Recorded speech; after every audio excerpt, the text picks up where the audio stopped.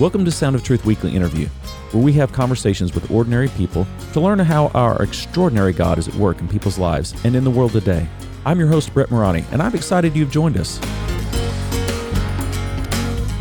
It's always exciting for me when one of the members of our congregation volunteers to share their testimony here on Sound of Truth Weekly Interview. And that's the case today, as I have Rob Anderson in my office/studio with me today. He's come in and wants to share his testimony, and I'm thrilled about that. So Rob started coming to Harvest in June of 2020. He is friends with one of our church members, and so we've been thrilled to have Rob attend here. He also was baptized here. Remember about when that was, Rob? November 29th, the last Sunday of November. Ah, great memory. Yeah. So he was baptized here. And Rob is a native of Jacksonville. Yes, I am. Rob, welcome to Sound of Truth Weekly Interview. Hey, well, thank you very much. It's a blessing and honor to be here.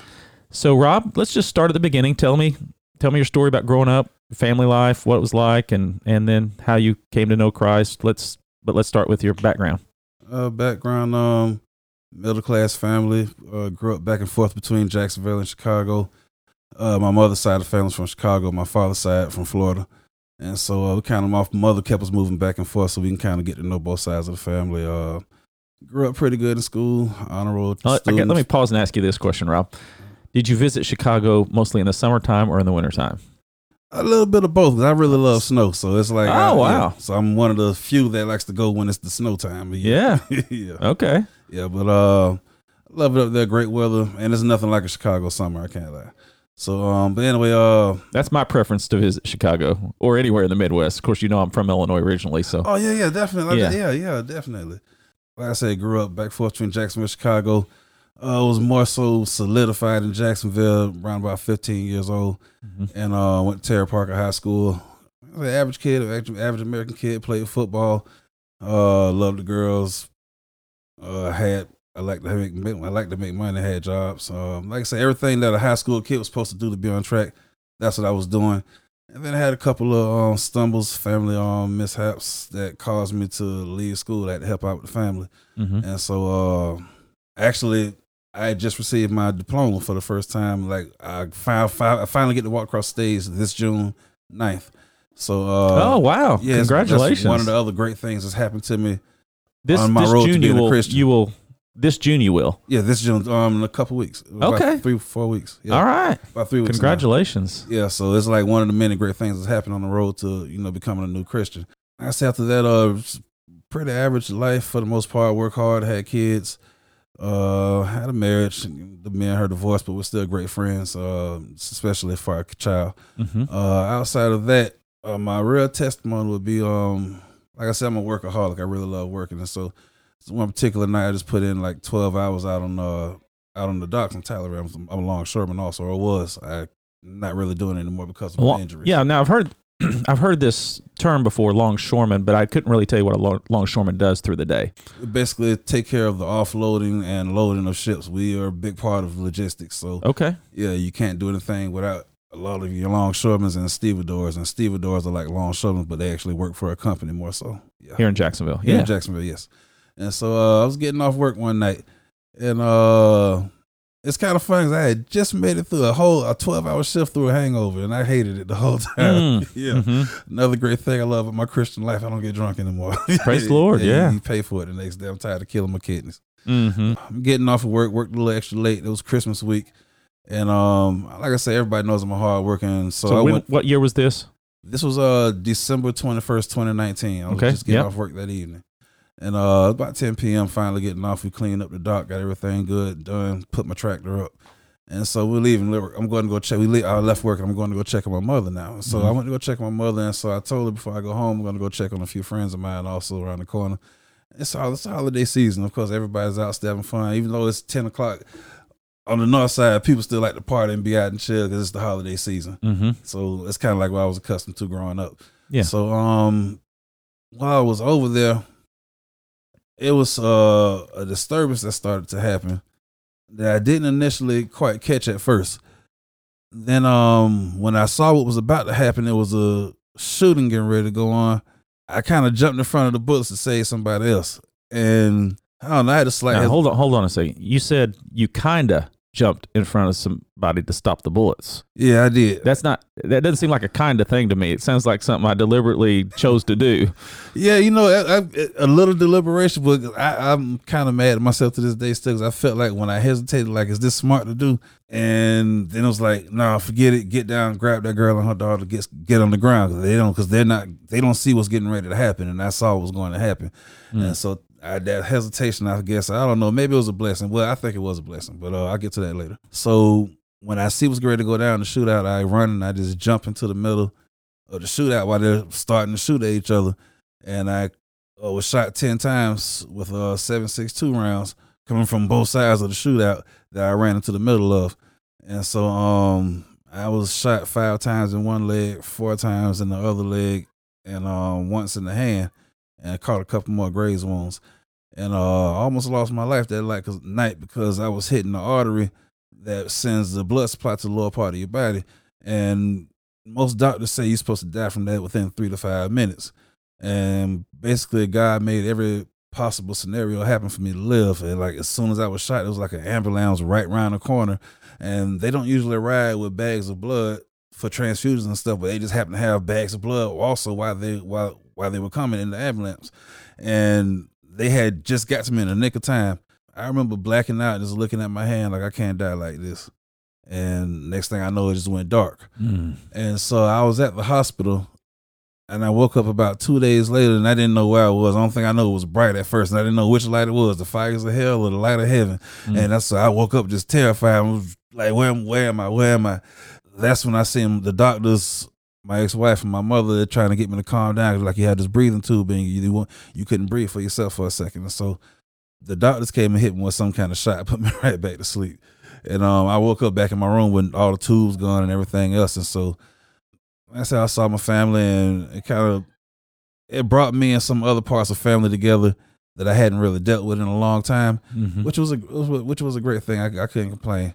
As far as all that happening pertaining to my Christian life, I want to say that started probably about 2 weeks into me being in the hospital. It was probably about 2-3 o'clock in the morning. The doctors come in sometime at the strangest hours and just, hey, we need to talk to you. And so first thing I asked him kind of jokingly, hey, doc, am I going to be able to keep my hand? And I'm just joking about it. He's like, hey, that's what we're aiming for. And I'm like, what you mean that's what we're aiming for? I wasn't expecting to hear that. And really was literally not expecting to hear that, just making a joke. And so he told me what was really going on in my hand, and it had been shattered, and most of the bones in there were just in little fragments, and it'll be a miracle for them to put it back together. And so I remember that night. And first I want to say, for some reason when I woke up, after they took all the tools out of me and everything, and I realized, okay, I'm cool, I'm safe, I woke up with like a real good peace upon me, like that, like how everybody say that peace that surpasseth all understanding from God. That was going on in me pretty good, and I was taking everything in stride to that particular night. And the doctor told me that you're in danger of losing your hand. And so when he did that, it brought all kind of feelings of rage, vengeance, just malice and everything else. And I just wanted to, it was like, why? Like how? Like I wasn't even supposed to be shot. Like, and so as I'm sitting there mad, halfway crying about losing my hand, the doctor come back in and tells me, hey, look, you're going to have surgery in the morning.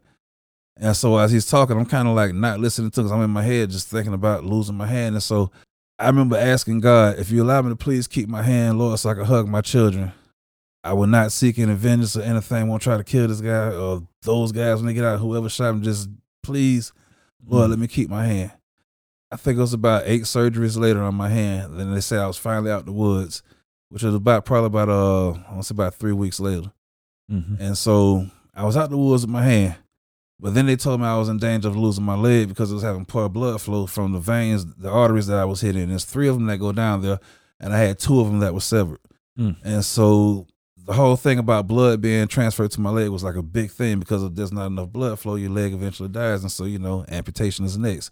So now I'm back in the realm of amputation again. I'm just feeling some type of way. But now it's just like, you know what? I was like kind of like a I don't care and mad feeling, and I don't know, it's just a bunch of different emotions I never felt before, because I had never been in this situation. Sure. I remember it was probably a couple of nights later. I woke up in the hospital. They took me down from the 8th floor to the 4th floor from intensive care, because I was better now. I woke up this one night about 3 o'clock in the morning, about 3:30 in the morning, And it's like this feeling just came over me, like almost like a hot flash type feeling mixed with fear. And I think for the first time in my life, I felt what it felt like to be scared and to feel fear. Like I just like it finally dawned on me, I almost died, and if I would have died, where would I have spent eternity? And I mean, it terrified me when I thought about it. I instantly threw my hands up to God in that hospital bed that night and just started crying out to him. I don't know if anybody heard me. I really didn't care if anybody heard me, but I knew I couldn't go back to a life of what I was living and being in those streets. And I thought I was trying to get out the streets and make my life better, but compared to what I am now, I was just playing with myself and God at that point. Right now, it's like he showed me the real deal when he had me sit down for a second. Or like one of my favorite gospel artists, Tasha Cobbs, she says she made a song called "Gracefully Broken," and that's one song that got me through the hospital, through my depression periods, knowing that I'm not broke down and this ain't forever. I'm just right now, I'm gracefully broken. God is rebuilding me. Yeah, I might be a shattered vase right now, but he know how to take me and form me back up, rebuild me back up like the potter does. And so I gave my life to him that night in the hospital, as far as just crying out to him, begging for him to save me in Jesus' name, and knowing that Lord Jesus Christ is my Savior. And so after that, it's like I started that feeling that I was feeling like of rage from like, why am I shot and I wasn't even supposed to be shot, and things I'm dealing with. Now I'm close to a month in the hospital, and it's just like, this is not supposed to be my life. But when he came to me and hit me with his power, that power of tranquility to chill out, and my son, I got you. Just right now, I just need you to listen to me. Right now, it's just me and you time. And when you're in the hospital for a few months, like I was, you spend a lot of time with just yourself, those four walls and that ceiling, and you have no choice but to come to God. And so those were a lot of my best moments I can say in my life. Honestly, as crazy as it sounds, some of my best moments in my life was in that hospital room having conversations with just me and God. And I mean, at times there was like, I knew it was real because I felt this energy, this feeling surge through me that I've never in my life felt what it was like. And it's like it almost like felt like I could float if I wanted to. Like it's like the infinite power of God. Like he let me know I'm here, son. And when I felt that, that's when I knew I could never go back to not wanting to feel that feeling ever again in my life. Like I need that feeling. That I became addicted instantly. Like if this is the feeling that God can give you, I forget any drugs, forget all the weed, forget the alcohol. This is the feeling that I want. It was crazy because now after that, okay, I'm a new Christian, but now it's like, okay, now I kind of want to do Christian stuff to kind of, make myself more, quote unquote Christian-y. Yeah. And so I'll tell you what, Rob, this has been awesome. But I want to pause this. Okay. And we're going to do a part 2 so our listeners can hear the rest of your story. Okay. But as we pause for this, man, I just want to praise God. He preserved your life. Now, you're a pretty big guy.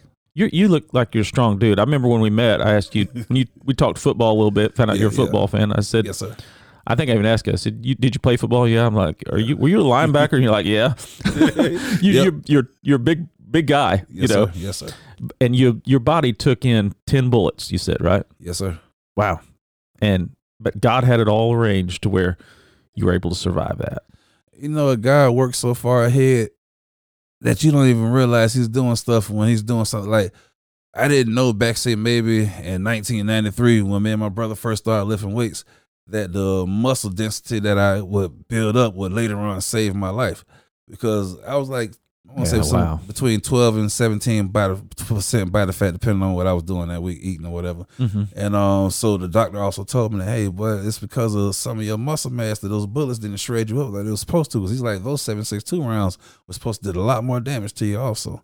And so hearing that, and once again, I could only do nothing but throw my hands up and say it was Jesus. Yeah, praise God and for that. No, just I know you got part to it, but it's just one particular thing I want to share. Yeah. I was sitting up in my hospital bed, and I had an infection going through my leg from the bullet fragments. And so, like I said, I was going on the endangerment of losing my leg. And so, I got to this point where like I said, because I felt that power. I know now beyond the shadow of a doubt, God is real and he works in our lives. So I said, God, you know what? If I go in this surgery and they amputate my leg, it was your will. And whatever, either way it go, I'm just happy to be your child. And Lord, I put all this in your hand and just left all that stress and everything to him. Like you say, give me your yoke and he'll give you his, and his is a lot lighter. And so I come out of surgery and I'm waking up. And so after I come out of the daze, first thing I do is look under the sheet to see if I still have 2 legs or one. And lo and behold, I had 2 legs. So I'm like, okay, let's find out. I need to find out, like, is this going to be a later thing they're going to do, or did they want to just see if they're going to amputate it? And so the doctor came to me as I was going in the elevator to my room in my hospital bed, being pushed by my nurse. He said, "Oh yeah, hey Rob, don't worry about amputation. You're good now." The infection in my leg, it had basically almost diminished itself and was like going away. Mm-hmm. The very next morning, because the doctors always come by the next morning after I have a surgery, it was like a room full of them, like 5, 6, 7 of them. Probably about 7 to 10 of them, and they all had this baffled look on their face. And so they're sitting there like, we just got the cultures back from your surgery because we did a swab of we had your leg open, and we found no infection. And so they had this look on their face like, how was that possible? Like they was really, usually they can't, it's like they come in the morning and tell you a bunch of bad news and leave with a smile. Like, okay, all right, all right. So this particular moment, like I say, it was them with the dumbfounded look on their face. And so when one of the lady doctors was saying, we just don't understand what happened. And I told her it was Jesus. And a couple of them who I know were believers, they had this look like, and it's kind of slight nod. But I guess as doctors in the medical field, they can't really speak on things like that, faith and everything else. But like I said, a couple of them, it was in their face, and the other ones who didn't believe in Jesus, they were still looking like, how is this possible? This is not scientifically possible. But I knew, and I looked over at my father, and me and him both smiled. And I was like, that was Jesus. Amen. And so all right, that's part 2 later on. Yeah. All right. Well, we're going to invite our listeners to come back and join us for the next episode of Sound of Truth Weekly Interview, where we're going to hear the rest of Rob's story. Thanks for listening to this episode of Sound of Truth. If you enjoyed it, please rate and review it. Also, tell your friends about it. Thanks. Music is by Canon and is used by permission. Sound of Truth podcast is produced in collaboration with Harvest Jacksonville and is copyrighted by Brett A. Murani, 2022.